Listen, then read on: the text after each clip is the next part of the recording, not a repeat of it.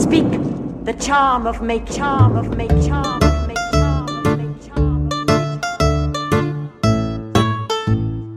make. There will come a time on the planet Earth when science and technology will be long forgotten. When wizards will rule the world. This is the Arnemancy Podcast, exploring esotericism, tarot, magic, and the occult. I am Reverend Eric.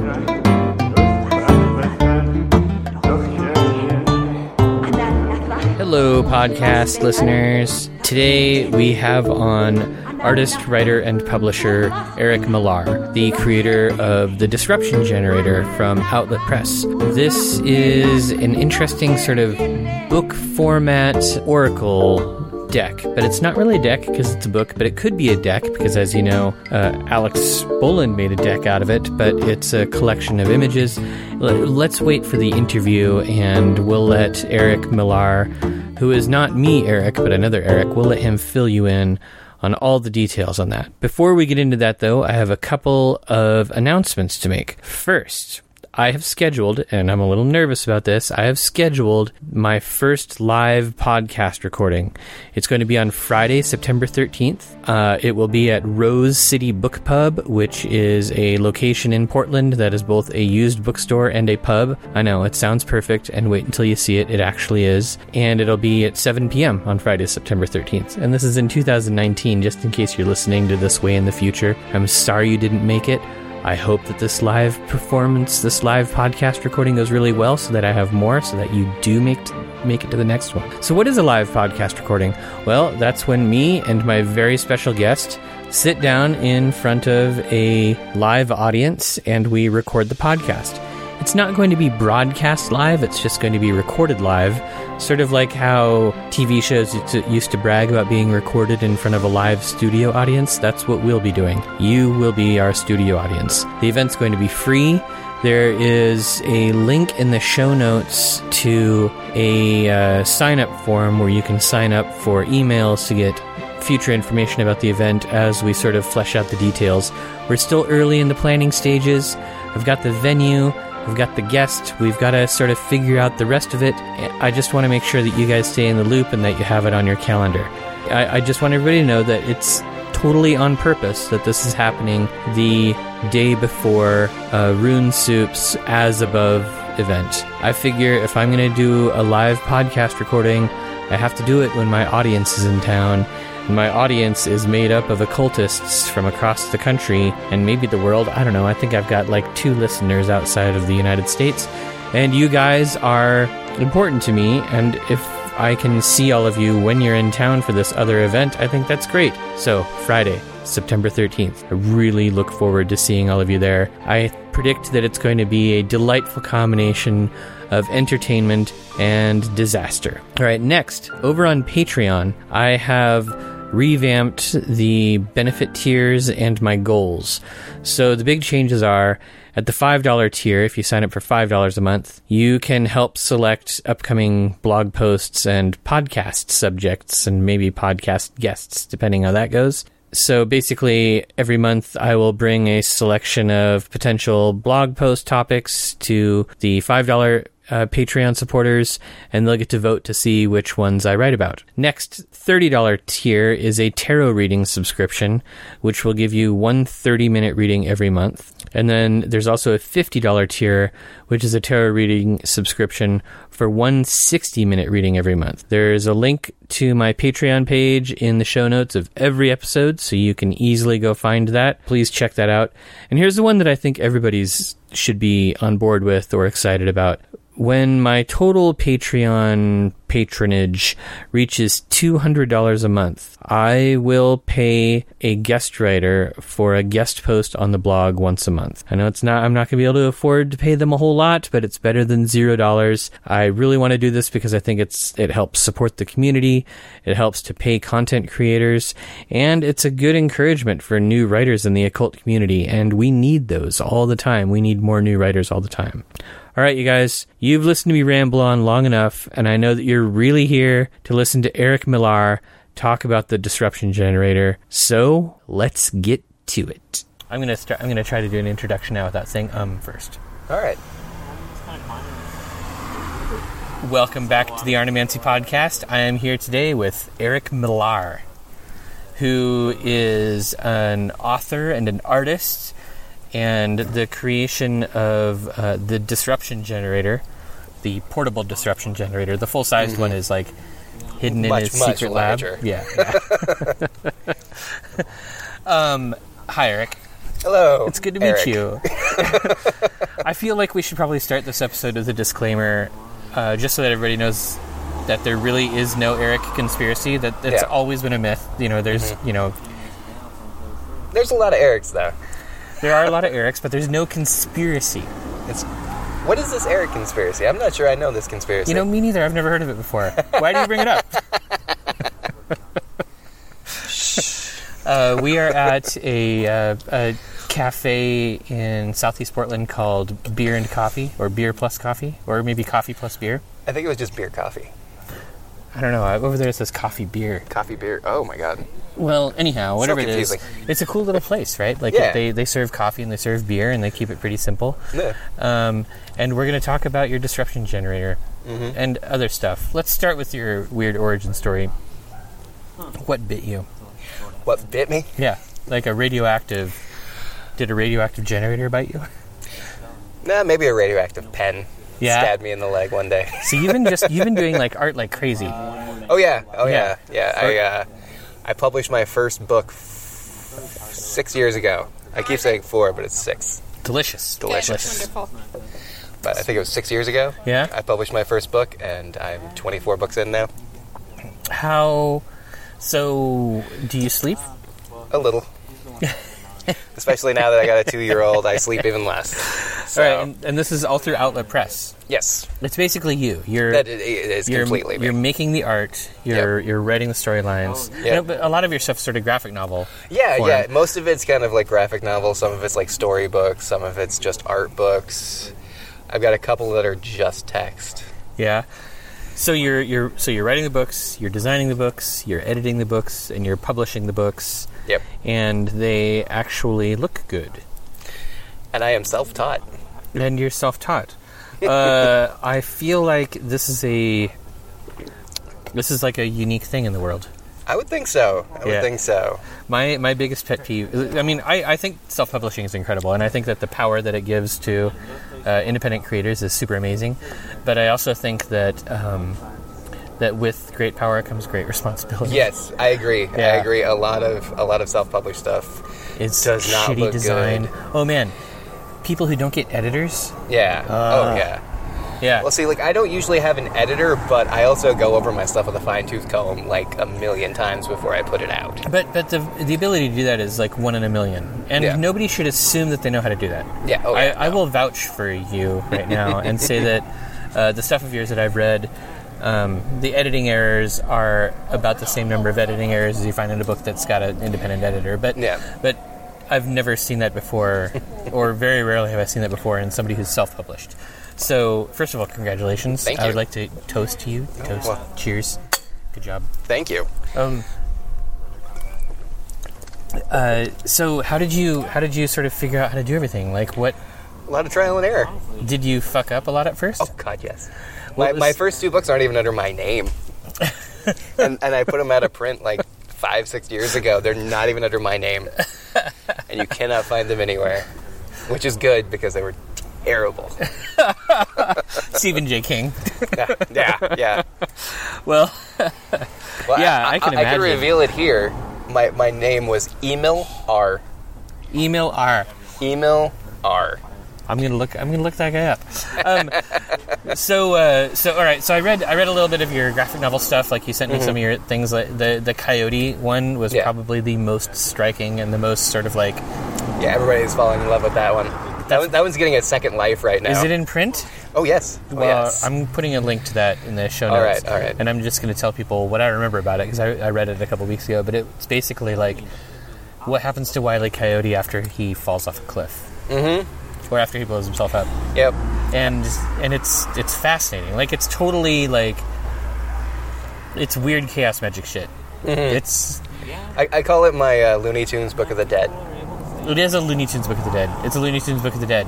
Yeah. I don't want to give too much away. I feel like it's one of those things that people need to read and be really shocked by the first time they go through it. But yeah, like I said, that thing is getting a real second life right now because I published that like 4 years ago. Really? And I haven't sold a copy in probably 3 years. Well, it's tough to. Yeah, how do you publicize your stuff? I have Instagram. That's it, dude. I just recently started actually being a little bit more public about everything. All right. Well, I'm glad that you're doing podcasts now. Yeah, that's pretty too. cool. Yeah. So you've already been on Pragmagic and the Alex Cast. Yep. Which are the other two legs of the Portland Weird Podcast Triangle. Well, I had to get the triangle. Yeah. So this is finishing it off. I feel like I'm always sort of the last stop. That's cool. But you were the first one I scheduled.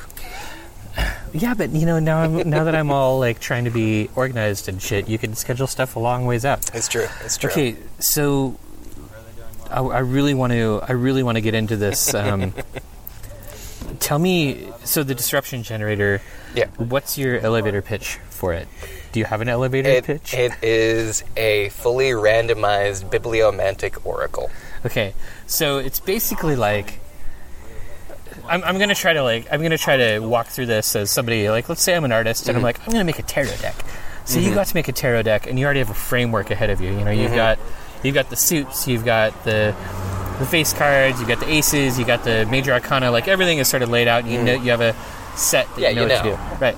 So then you can go beyond that and be like, I want to make an oracle deck. So you go out and you find like a theme. I'm gonna make the Hello Kitty tarot, the Hello Kitty oracle, or the I don't know, the traffic sign oracle or something of that nature. And so you go out and you still have a theme and maybe you'll be able to plan it out ahead of time, but you kind of have like a, various individual bits of you need to have a complete message that you want to do. Yeah. But you have 120 images in here and they were all generated randomly? Yes. Okay, tell me how that happened. Keats Ross was starting to try to get people into We the Hollowed, and I really didn't have any ideas. And I was like, well, what if I just did like a random word generator thing?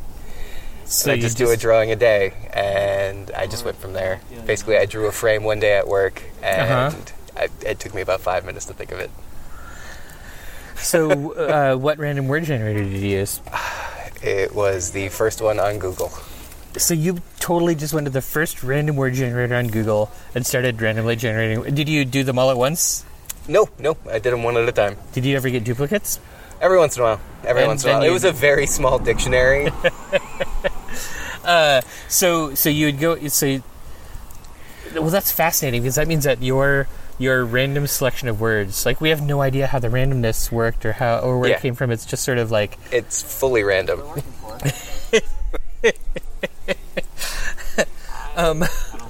And the weirdest thing is it actually works. It shouldn't. Like, on the face of it, it should not work. Well, why shouldn't it? Like, let's look at how divination works, first of all. How do you think divination works? I suppose that is pretty random. It's just kind of... Is it random? I mean, one wonders if there's randomness to the universe. Yeah, true. And so, like... Is this a metaphor for the randomness in the universe? Like, you basically had this idea, you went and tried to randomize stuff as much as possible. Yeah. Like, you're layering I'm having one of those moments where I'm sort of like, this is going to be meta. Yeah, it's a pretty meta idea.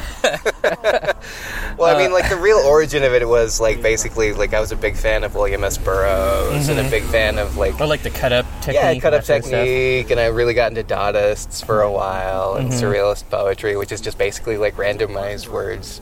They would throw words in a bowl, and that would be their poetry.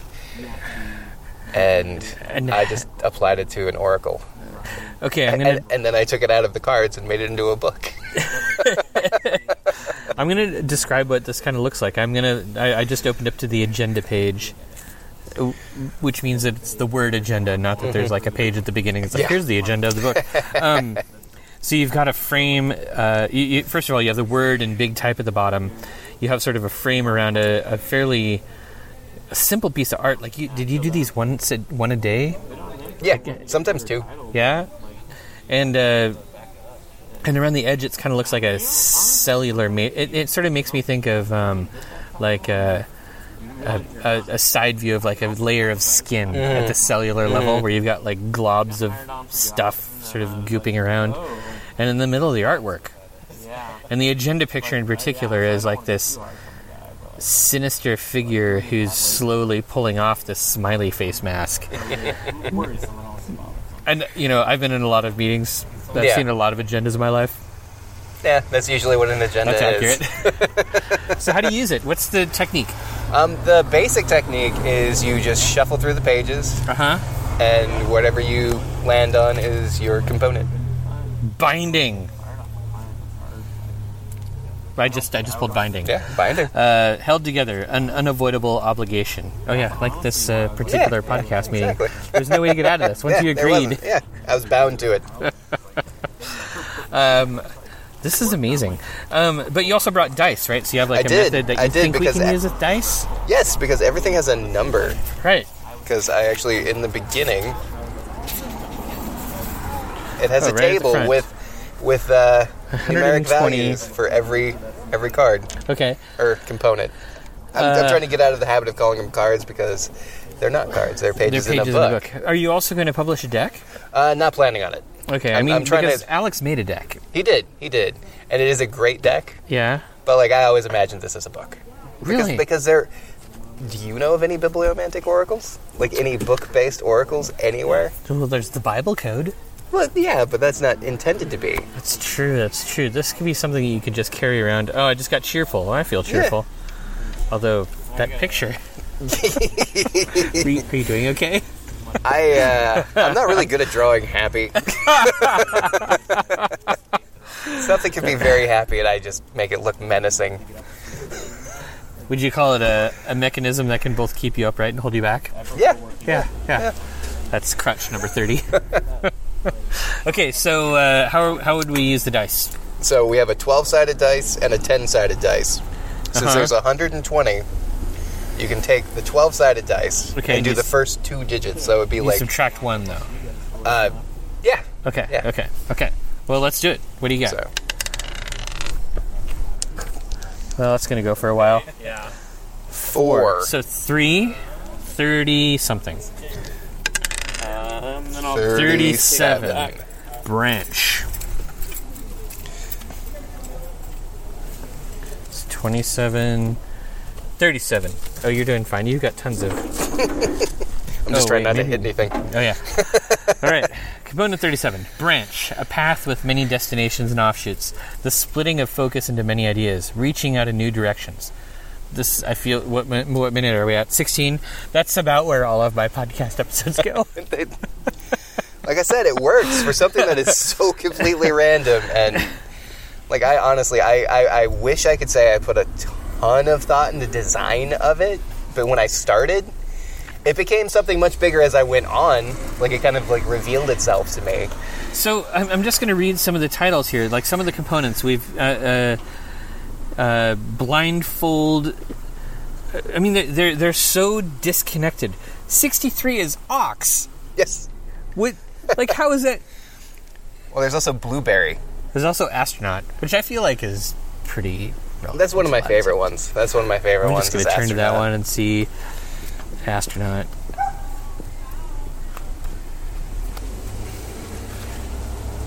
Nice art. Thank you. Explorer of the unknown, traveler through space, lacking the tether of gravity. And where did you get the descriptions? I wrote those. Oh, really? That's cool. I was thinking you just sort of pulled them right out of the... Some are mostly pulled out of the dictionary, but I kind of had to massage a lot of the words into being something that was oracular. I mean, it makes sense, right? Because ox, like I was just making fun of, you have the beast that pulls the plow, labor and endurance. Mm-hmm. And, I mean, you kind of have... At first I wanted to sort of think that it was going to be compared to the strength card in traditional tarot, but the ox is nothing like the strength card. It's totally only the strong part of it. Yeah. It's interesting. So then... You should get another beer, huh? No, I gotta drive. Oh, yeah. If anything, I should get coffee. Okay, so what if we had a more complicated question? Like, the original design that I had for it was as a diary, as a framework, as a diary to read for yourself. Okay. Like, originally, I didn't really think of it as something you would read for other people. Uh-huh. So the design was going to be that you do it'd basically be like the basic 3-card draw of a tarot deck. Yeah. Where you'd pick 3 components. Uh-huh. And you just do like a 3-card structure. Like, past, present, future, like all those various things. Okay. And you just pick 3, just like a tarot deck. So let's try that. I'm gonna try it. Why don't you? I'm gonna roll the dice. All right. Let's just do a reading. This podcast, this new podcast that I'm doing, is sort of in its infancy, and I wanted to sort of figure out like, where's it going to go? What sort of changes should I make? How much creative wobbliness should I allow into my planning and stuff? So let's find out. All right. 3 rolls. Yeah. You want to do past, present, future? Yeah, let's do past, sort of relating to the old podcast, present relating to where I am now, and future based on where the future is going. All right. Okay, here we go. So that would be 17. 17. Let's see. 17 is healing. Healing. That's the Healing. past card. That's the past component. Oh, I saw that one when I was flipping through it earlier. It's like a wound that's gashed open and stitching. Yep. It's to mend, to stitch or restitch, the process of betterment. Okay, healing. Process of betterment. So maybe, this is the form of healing of your previous podcast. Maybe this is... All right. But, I mean, it wasn't broken. So, it wasn't broken. Yeah, I mean, my main feeling in this change was that I wanted to have a level of creative control that would allow me to kind of like... Yeah. Branch out without feeling like I was stepping on anybody's toes. Right. Well, yeah, you had partners on your old show. Yeah. So they were just never there. In a way, maybe it's like those parts were severed from you, and you're healing to be one. Oh, that's very wise. You must be a parent. I am. Okay. Present. 107. Why are we getting so many 7s? Does this only roll 7s? Maybe. I really should put the numbers on the actual... Oh, I did, actually. Yeah, they're in there. I made the book and I didn't even notice I put them there. Cunning. Oh, shit. Sly, deceitful, a willingness to use subterfuge and trickery to manipulate others towards a goal. Oh, you're trying to trick people with this thing, huh? Well, I mean, honestly, that's kind of a description of marketing, isn't it? True. Very true. And there's no way to get internet traffic without marketing of some sort. Yeah, and I mean, this is a rebrand based on unifying your names. It is. There's totally a ton of cunning in there. Well, look at that. Okay. All right. And now the future. Come on, give me something good. Big money. So 86. This one's going to suck. It's going to be like maggots. Well, there's actually... bacteria. There's no really bad cards except for Crater. Crater, uh-oh. The remnants of Cataclysm and Impact. Scarred Earth. That's my future? Oh, no. Maybe the Crater is the previous podcast, is the Scarred Earth. And you're going to be moving forward. You're just trying to make me feel better now. Yeah, I am. But let's say, like, Crater is Scarred Earth. Like, what... I mean, that's a pretty brutal card. Yeah, it kind of is. Well, I mean, I guess that's something to avoid. Yeah, but I mean, in a weird way, like, having the new show based off of the old show is the remnants of a Cataclysm. I guess that's true. I mean, it is sort of a rebirth sort of thing, right? So yeah. I guess that could be it. Yeah. Although, man, that's a dark reading. That's a very dark reading. It is. That is actually the darkest reading I've had anybody have. I guess this is probably the right time to announce that this podcast is going full goth. All right. Well, let's do another one. Let me. You ask a question. I'll. Oh, let's see. I really don't know what to ask. I think I'm too close to it. Well, distance yourself a little bit. Ask for somebody else. Okay. How about the future of this business? Okay, the future of coffee beer. Okay. So... 11.99. Oh, 119. Oof. It's way near the end. No, That's when you started to run out. Yeah. That's actually not a good one, too. I know exactly which one that is. Wasp. A dangerous pollinator. Aggressive when threatened or desperate. Can either be social or independent, but never both. I don't know how that would apply to a coffee beer shop. Well, actually, so this is the past one, right? Yeah. So this place is very new. It's sort of been injected into this neighborhood. Ooh. So this idea of either be social or independent, but never both. Like, think of the fact that it's coffee and beer. Yeah. Like coffee, people go to coffee shops to study Yeah. and be independent, but people go to drink beer to be social. Wow. So is it a warning? Is it a warning saying, like... You can't be both. But this is the past card, right? Yeah. What was this before? I don't know, just some... Maybe it was a private building and now it's... It might have been a private building. Who knows what it was before? Yeah. All I know is that everything around here is changing all the time, so it's really hard to say. Yeah. But maybe it's sort of saying, like, that's the assumption that people had before this. Maybe the wasp is... Or the building is a pollinator. Oh, yeah. Yeah. Are wasps pollinators? Yeah, as far as I know. All right, that's cool. I mean, you read the book. Yeah. Okay. I got that one from Wikipedia. Present. 30-10. 38. 38. 30-10. That's a 10-sider. 30-10. Well, it'd be 40. Yeah. Whisper. To speak quietly. An unassuming presence. Voices barely heard. It's a new business. It's a new business, and you know what? Nobody knows about it, except for people who, like, live in the neighborhood. So, wow. That makes sense. That totally makes sense. Yeah.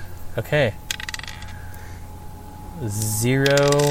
5. Number 5.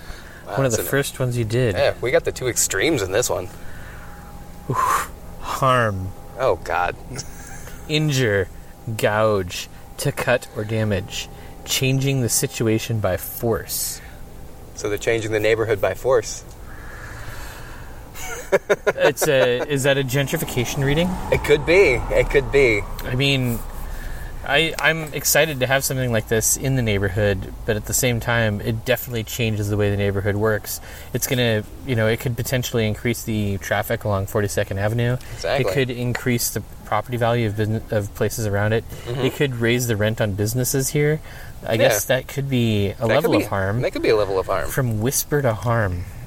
Wow. So, that's kind of intense. That is very intense. Your disruption generator is generating disruption. Yeah, it fits the title. It fits the title. So, after going through so how long did this take you? I've been working on it for 6 months. 6 months? Yes. You got all of this done in 6 months? I actually got it all done in 4 months. But the last 2 months have been kind of getting it ready to, finishing it up. I just want you to remember that this is a fact podcast and not a fiction podcast.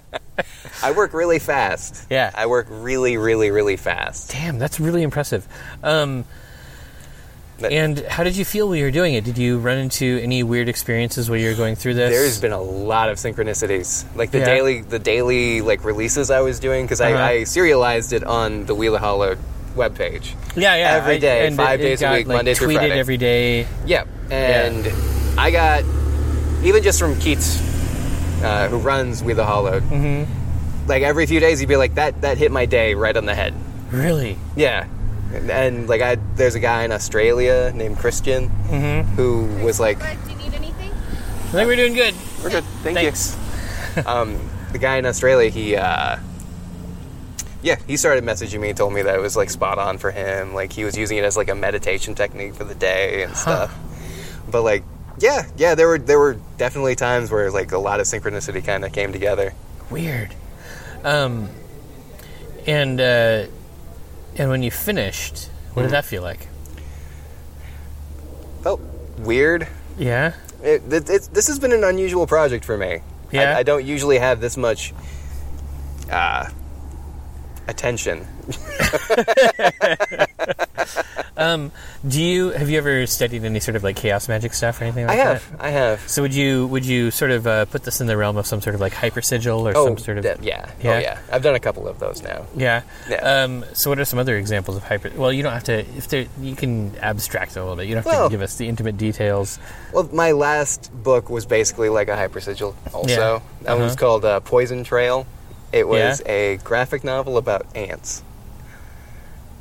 This is amazing. Did you send that one to me? I might have.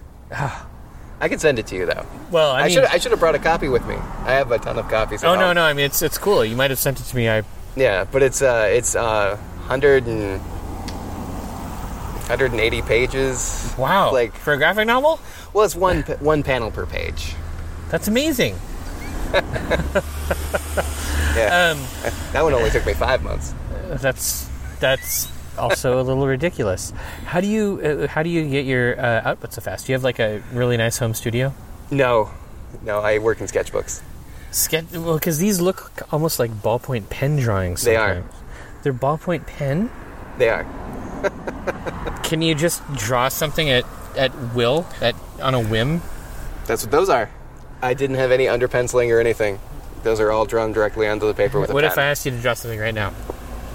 It'd make for a really boring podcast. I can cut that part out.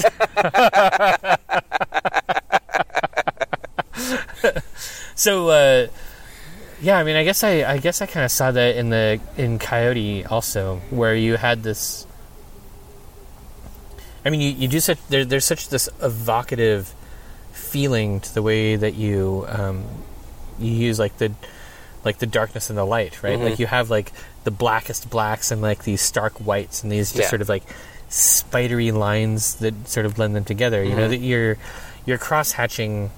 Like the cross hatching isn't a big thing unless it's to be like really, really dark. Oh yeah. So you've got these really huge contrasts, and then huge amounts of negative space sometimes. Oh yeah. Like sometimes negative space is like the main character of a page in a pretty intense way. Did you go to art school at all or anything like that? I did not. I just learned it all on your own. Everything's self-taught. Who have you had any like artistic influences that have helped you a lot? Oh yeah, I'd say a lot of like the hatching and stuff came from 1960s underground comics. Really? Yeah, I was really into Robert Crumb when I was younger. Oh yeah. Until I saw how problematic he was. He was problematic. And then I'm like, maybe I shouldn't have that on the shelf with a 2-year-old in the house. And then a French artist named Mobius. I know Mobius. Yeah. But Mobius is... His stuff it goes all over the place. It does, but a lot of his more famous stuff is very... I mean, it's kind of... I guess I kind of want to describe it as mellow. It's so pastel-y, and everything is blended together, and things have such sort of a smooth, easy appearance. Yeah. His 60s and 70s stuff? Yeah. Not that way at all. I don't think I've seen any of that. I would love to see some of that. Oh, yeah. His old stuff for heavy metal, a lot of it came off as very menacing. Yeah? Yeah. Like, he seems like he was in a very dark place in the 70s. He might have been the only person in a dark place in the 70s. I don't think that's true. I think or 60s. There was a lot of darkness back then. It's true. France might not have been a friendly place back then. No, I mean, I mean, nobody was friendly in the 60s. Yeah, I suppose so. There were people who were high. Yeah. And that's actually a small cross-section I've read. So then, so you came across this stuff when you were, what, like... A teenager, and then you just started drawing that way? Yeah. Originally, it was just, like, Marvel Comics. Like, I wanted to... Yeah. Like, my goal when I was a kid was to become a comic book artist. I had that goal for a little while, too. I've never been... art has never been easy enough for me. Like, I lose patience really quickly. But your stuff is really quickly done. Mm-hmm. That's because I lose patience really quickly, too. But you also have the skill to still pull it off. Yeah. I mean, I've been doing it since I was, like, 8. Right. So... Yeah. That's really cool. Like, I think at some point in my artistic days, I was like, I just want to do stuff really fast. Yeah. And then I just was bad at it. Yeah. You know, and I kind of lied about your cross-hatching. You actually do a really good job with cross-hatching. I'm just flipping through here now. I guess what I'm remembering is that image in Coyote of, like, the eyes. Mm. And that was... The reflecting pool eyes, or just how his eyes are just big round goggles the entire time? His eyes are just big round goggles the entire time, and it's just sort of it's very striking. Okay, so then let's talk about the chaos magic stuff. So you said you've done other hyper sigils before. Yep. So how did you get into chaos magic? I came into it, I mean, I guess I would call it late, but I'm not sure if other people would. I think I was about 25, 26 when I started to explore. What did you find? My first book was the Disinformation Book of Lies. Oh. That was my first book. Okay. I mean, a little bit earlier I had a friend that had the Satanic Bible by LaVey, and that was my first, like, occult thing, and I was like... Oh, wow. But, like, as like, 14, you're like, ooh, Satanic Bible. Right. Edgy. So when you discovered the disinfo stuff, like, did you ever watch the TV show or see, like, Grant Morrison's... I didn't get to see that until much later. Oh, yeah? Yeah. Like, once I hit the disinfo book, I kind of just, like, went fully in. And you just did your own thing. Did my own thing. Like, being in Bemidji, Minnesota, you don't really run into a whole lot of occultists. Yeah, I know that So, feeling. like, basically it's become, like, I don't really, like, attach myself to anything. So I'm just kind of my own thing. You had to kind of forge your own path. I did. I had no teachers. Yeah. Had no, had no group. I mean, honestly, whatever you did worked. Yeah. I mean, this is hopefully it didn't totally work, because I don't want to run into a crater here. I don't want to, like, turn into a crater or anything like that. Well, I mean, you never know. Exciting. It could be positive, too, in some That's way. True. I mean, I can see how, and a lot of the time, especially in tarot, like, when you come across cards like that, they can indicate some sort of change, which indicates eliminating part of your life or eliminating something that's, like, holding you back. I mean, just the other week, I pulled the Ten of Swords for myself, which is one of the shittiest cards of the deck, and I was like, oh, this is going to suck. And it didn't really suck. It was just sort of like, part of it. Sometimes you have to sacrifice ideas. Sometimes you have to get rid of things. Yeah. And maybe the creator's about that. Maybe there's something big I have to get rid of. Yeah, could be. I mean, I know in a very real sense there is something that I absolutely have to get rid of out of my house, which is a giant orange recliner. Which has a really fascinating story, which I'm going to tell right now because it's my podcast and I can do this. Yes. Okay, so I've got this friend named Clay. I've known him since I was in junior high. Like, we're old friends. And he's a super weird musician guy, an amazing man. And he, like, introduced me to so much incredible music back then, and we lost touch for a long time, and every time we reconnected, like, neither of us have had lives that have been, like, idyllic or, going along in the sort of, like, American dream style stuff. Right. It's always just sort of been, like, we're building a castle on a pile of train wrecks. Right. Yeah. So, after I moved to Portland, when I first moved here... Howdy. When I first moved to Portland, I didn't have any furniture. So, he gave me this big orange recliner that he'd had since college. And this was probably 2011. So that recliner at the time was old because we both were in college in the 90s. Yeah. So it's a hideous thing. I don't know if it's like an old Lazy Boy or whatever, but it has that sort of like ridged...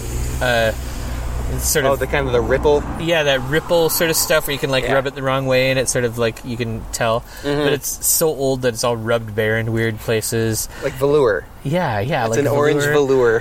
Velour corduroy or something like that. And it is just the most hideous thing because it's that 70s orange. Yeah. Like somebody had it for decades before Clay had it. Right. So it's been in my apartment for a long time and he gave it to me. He's like, a lot of shitty stuff has happened to this. We called it the captain's chair. You don't want to know the stories. I'm like, all right. But even in my apartment, it's had stories that I'm not ever going to share. Like, bad things have happened to that chair. It's a shitty chair. And it started falling apart. Like, now every time I move it, things fall off of it. Yeah. It's time for it to go then. How do you get rid of a chair? How do you get rid of a chair that you... Like, I don't want to leave it on the curb. Right. Can't throw it in the dumpster because I think that's illegal. It is. So what do I do? What do I do with this chair?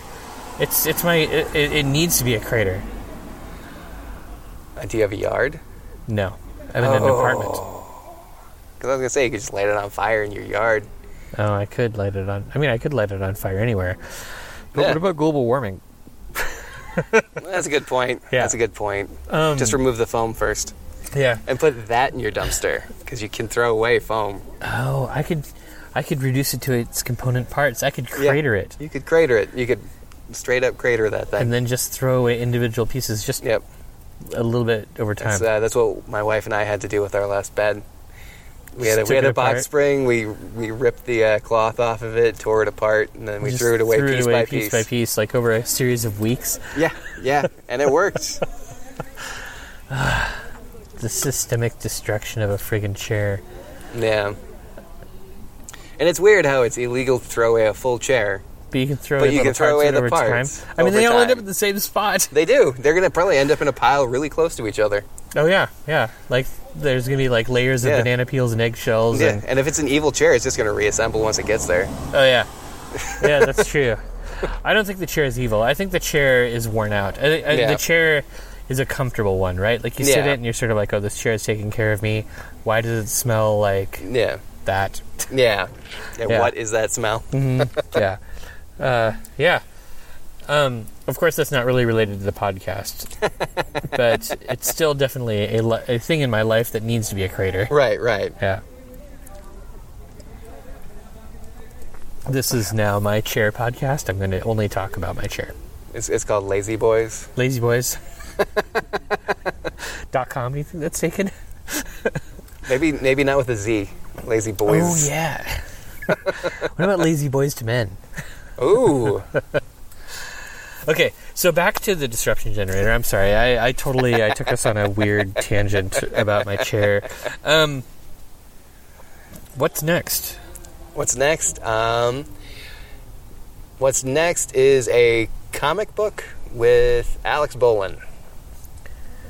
I am very excited about that. Yes. Alex is such an incredible writer. He is. He does not get enough credit, and he does not get enough traffic out of his he does not, and that was like one of the biggest reasons I took on like designing his newest book. Did you read Periphery? I did. I loved it. Periphery is incredible. I edited his short story collection that's coming out any day now. And I designed it. I designed it. That was so hard to edit. Because every time I was like, all right, I'm going to get in there, I'm going to start editing, I just knew that it was going to make me cry. Oh, yeah, especially Book of Lists. Oh, shit. That is a heartbreaking story. I texted him, I was like, man, you made me have the feels on that last one.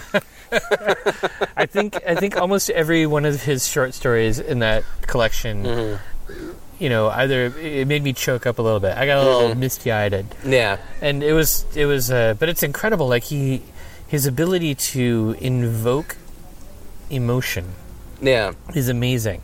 And, I'm really excited about that. That's going to be a really good one. So you're doing a comic book with him? Yes. That's so cool. I want to do a comic book. Give me an outline.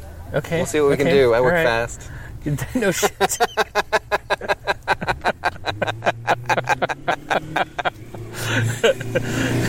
That would be fun. That would be so much fun. Yeah. You could just do comic books for occultists.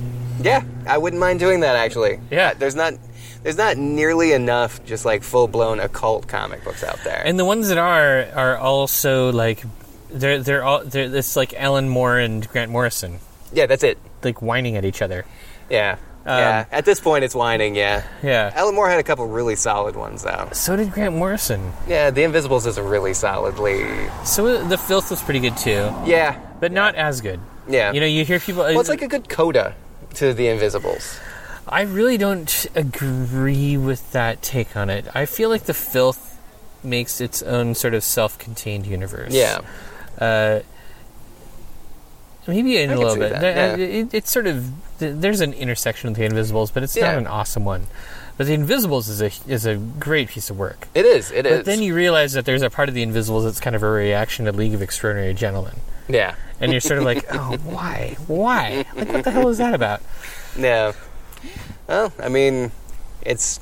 For years, Grant Morrison and Alan Moore have been kind of sniping at each other from the sides. But then it turns out, like, apparently there have been some interviews where they've been like, oh, no, we've been friends the whole time. So they were just doing it for sales? Yeah, it could be. It could be.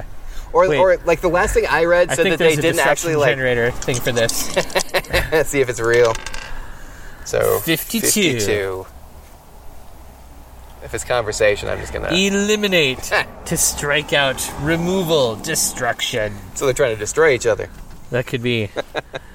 They're having a wizard war. Yeah. All right, I guess you heard it here first. Yeah. Well, I know the last interview I read, they both basically said, yeah, more than anything, I just don't care.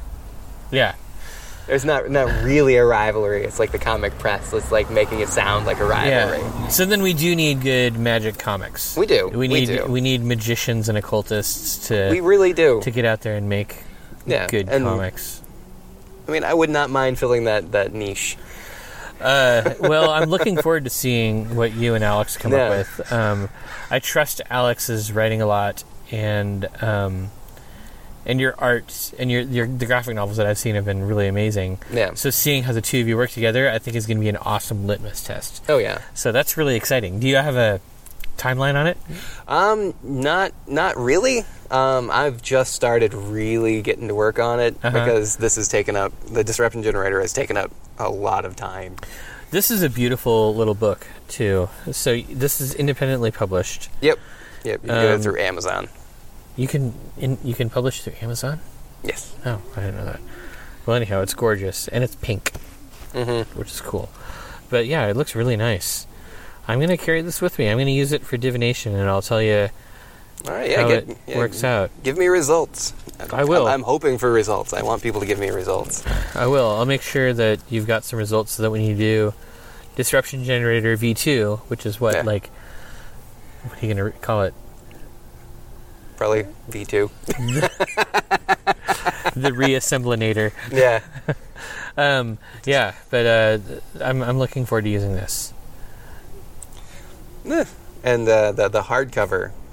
I don't... Oh shit! Let's talk about the hardcover. Yeah. Let's just... We're going to need to make some space. This thing is ginormous. Yeah, the gigantic 2.5 times the size hardcover. I'm going to try to describe this for the podcast. So it's big. It's folio sized, right? Yeah. It's about the size of like office paper. Yeah, it's huge. And the pages are gigantic. And you've got these additional elements. There's more stuff happening in here. Yeah, I tried to do a little bit more design, give like each page basically like almost like sigil work for every component. Eating. Creep. And sometimes I made the components a little, or like the extra things fit the component. Yeah, that's awesome. My favorite, the line work is my favorite one is this one's subtle. It's 2 lines that become one for filter. Yeah. Droppings is my favorite one. What number is droppings? I'll look. Let's see. Can't remember. There it was. Probably should have a table of contents in there. This is a table of contents. Droppings. Number 70. All right, we're going to number 70. This is gorgeous. This is so amazing. Are you going to get it? Is there anything you would change about this printing? Like, the only thing I would love is thicker paper. Yeah, that's what I was thinking too. Because there's so much black on the... Yeah, the black kind of made the page a little wonky. Yeah. But yeah, if you notice, the line is just a person that looks like they're... It looks like it's somebody leaving droppings. Yep. To push out that which is no longer needed. The breadcrumb trail of waste and effluence. Yep, those are droppings. Yep, those are actually cat turds.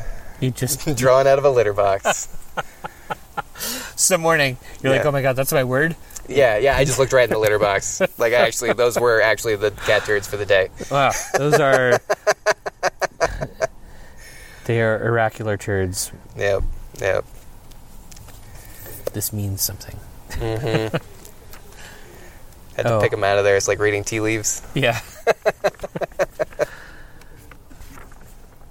Wow.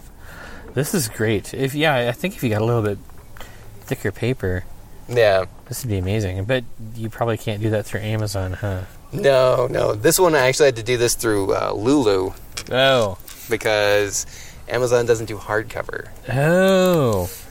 So then what's your next step here? I don't know. As far as I'm concerned, this thing's pretty well wrapped up, really. Yeah? Yeah. Once the pre-sale for the hardcover ends at the end of July, and then the hardcover's going out of print forever. Really? Really. So it's just a one-off? Just a one-off. So whoever buys it between now and the end of July will be the only people that own the hardcovers. Ever. Wow. And I have sold 3. Okay, well then I'll put, there's a link in the show notes, listeners. Yep. There's a link in the show notes. Yep. It's 50 or until the day comes. Okay. Wow, it's gorgeous. It's huge. And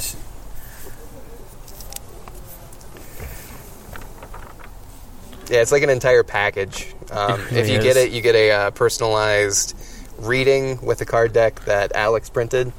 His first off. It wasn't the complete deck. It was the first 80. So I'm using that to do a reading, and then I handwrite a personalized reading for you. Mm-hmm. And that's up to absurdities. Yeah, that's about 80. where it ends. Oh, we've got Alpha and Tau. Yep, instead of lines, I use letters. Yeah, that's awesome. This is great. Man, this is just amazing. You guys are good to keep drinking, but I am going to close the register, so do you want anything? I'm good. How are you doing? Cool. Can I get a coffee, a black coffee? Yeah. Just plain black coffee. Well, we're here. Sure. Oh, I'll take one too then. Yeah. I'll stay up a little late tonight. That's all right. I don't really sleep that much anyways. Yeah, no shit. You probably have like 10 pages to draw tonight. I'm taking a break right now. I'm on a break right now. I've been working solidly for 4 years. Your level of output is really incredible. Yeah, I guess. All right. So what did we not talk about? Hold on. We're doing good on time. So what other things should we discuss? Well, let's see. We've kind of talked about my other books. You read Coyote, right? Yeah. What other ones did you get a chance to read? I know I flipped through a couple, or I paged through a couple of them, but Coyote was the one that really, really caught my attention. Yeah. And I had meant to read more of them this week, but... Yeah. Well, and the other problem is that the PDFs, like, they're really meant to be read on paper. Like, all of them are designed to be read on paper. And that's the problem I have, too. Like, I hate reading PDFs. I do, too. I do it when I have to. Yeah. But when it's, like, art stuff... Oh, yeah. Although I will say, I read the entire run of Hellblazer on my computer screen. Yeah. I mean, it's hard to really track all that down. I have it. Yeah. If you want it. It's pretty good. Okay. I'll cut that out of the episode. But yeah, it's really hard to read a lot of stuff on the computer screen. Yeah. 1.5, so you get one. You get a half one for free. Oh, cool. I'll take the half. Okay. Thank you. There's that, and there's your card. Thank you. I just need your signature. All right. I like these mugs. Right, they're the diner mugs are the best. They are. Awesome. Thanks Thanks. you so much. Let me know if you guys need anything. Thank you. Ooh, it's got a good flavor to it, too. It smells amazing. Yeah. That's not just plain old black coffee. It's got like a berry flavor to it. Well, coffee is berry. It is? Hell yeah, it is. I thought it was a bean. Well, the bean's on the inside of the berry. Oh. I should probably read up more on horticulture. The whole graphic novel in coffee. Oh shit, there probably is one. There probably is one. There's graphic novels on everything. Yeah. Basically, that's the weirdest thing about the American market of comics is that comics are all superheroes. You go to Japan, they have comics about everything. They have baseball comics. They have wrestling comics. Well, I mean... But, to be fair to the American market, it's just that 99% of the comics are about superheroes. Yeah. There's still, there's history comics, there's Classics Illustrated, there's, what about, History of the World? Yeah, true. There's oops, I was just totally, I'm just going to smack the microphone a little bit. Just But there's a market for comics that aren't about superheroes. It's just incredibly tiny. Yeah, and I blame that on the Comics Code Authority from back in the 1950s. Me too. Censorship I think. is never a good idea. It isn't. Like, that's the reason why, like, Europe and Japan, their comic markets are so wide-reaching. It's because they've had 100 years to make comics about everything. We've had 50. Yeah. Well, less, because we were making comics, and the Comics Code Authority... Yeah, just destroyed it. Yeah. They really did. That's a really good... It's why Mad Magazine became a magazine instead of a comic book. You started out as a comic, and they became a magazine to go around the Comic Code Authority. Oh, I didn't know that. Yeah, because they had a lot of really raunchy stuff in their magazines. Oh, they did. They've gotten really... Have they... They've toned down over the years. Well, I mean, Playboy apparently doesn't have naked ladies in it anymore either. I think they went back because their sales tanked. Which is so ridiculous. Like, well, yeah, of course your sales are going to tank if you cut out the one thing that everybody's there for. Yeah, but I mean, who needs to go to Playboy to get naked ladies? Oh yeah, Google. You can Google naked lady. It must be like the majority of their audience is like baby boomers. Yeah, who don't know how to Google naked lady. Well, I mean, I think, like, especially for people our age, I think all of our parents or like all of our dads had Playboy subscriptions that they hid. Yeah, mine might have, but I found it. Never found it. Yeah, I found my dad's. Yeah, it's like tucked under the bed. So, other Eric with a C. Mm-hmm. The lesser Eric. Well, I mean, you're sitting on a lower bench. It's true. It's true. Where can the listeners find you on the internet? I am on outletpress.com. The Disruption Generator can be found on disruptiongenerator.com. Okay, that's super confusing. I don't know how anybody's ever going to find that. I know, right? I have Outlet Press on Instagram. Okay. And that's about it. My Facebook profile is still technically private, but I basically take any friend requests I'm sent. Okay. Unless you're a Russian bot. All right, so outletpress.com, disruptiongenerator.com, Outlet Press on Instagram. All right. And then I'm on Amazon. All my books are available through Amazon. Well, thank you so much for being on the podcast. This is awesome. The Disruption Generator looks incredible, and I'm really looking forward to playing with it more and figuring out how to dodge that fucking crater. There are worse ones. There's a guillotine in there, too. Well, I'm sure that there are worse ones, but I got the crater. Yeah, every oracle needs to have negative things. Yeah, but... everything can't be positive. That's a good point. And part of it is just sort of figuring out what the crater is talking about. Maybe there's something that I haven't figured out yet. Yeah, or maybe it's your chair. Maybe it is my chair. That fucking chair. Well, death to the orange chair. Hey there, Arnimancers. This is Alex from the AlexCast, and I want to tell you that I have a brand new book out called The Theravada Machine and Other Stories. It is available on Amazon.com, so if you go to Amazon and search for Alex Bollen, Alex with 2 X's, or you can go to alexbollen.com, ALEXXBOLLEN, or you can pop over to the AlexCast and listen to Eric and I talk about it, which happened on the last episode. Thank you very much. Bye. Thank you for listening to the Arnimancy Podcast. You can find me online at arnimancy.com, where you can schedule a tarot reading or peruse the Arnimancy blog. You can subscribe to this podcast on iTunes, Stitcher, Spotify, or your favorite podcatcher. If you like this podcast, support it for just $1 a month through Patreon at patreon.com/Arnimancy.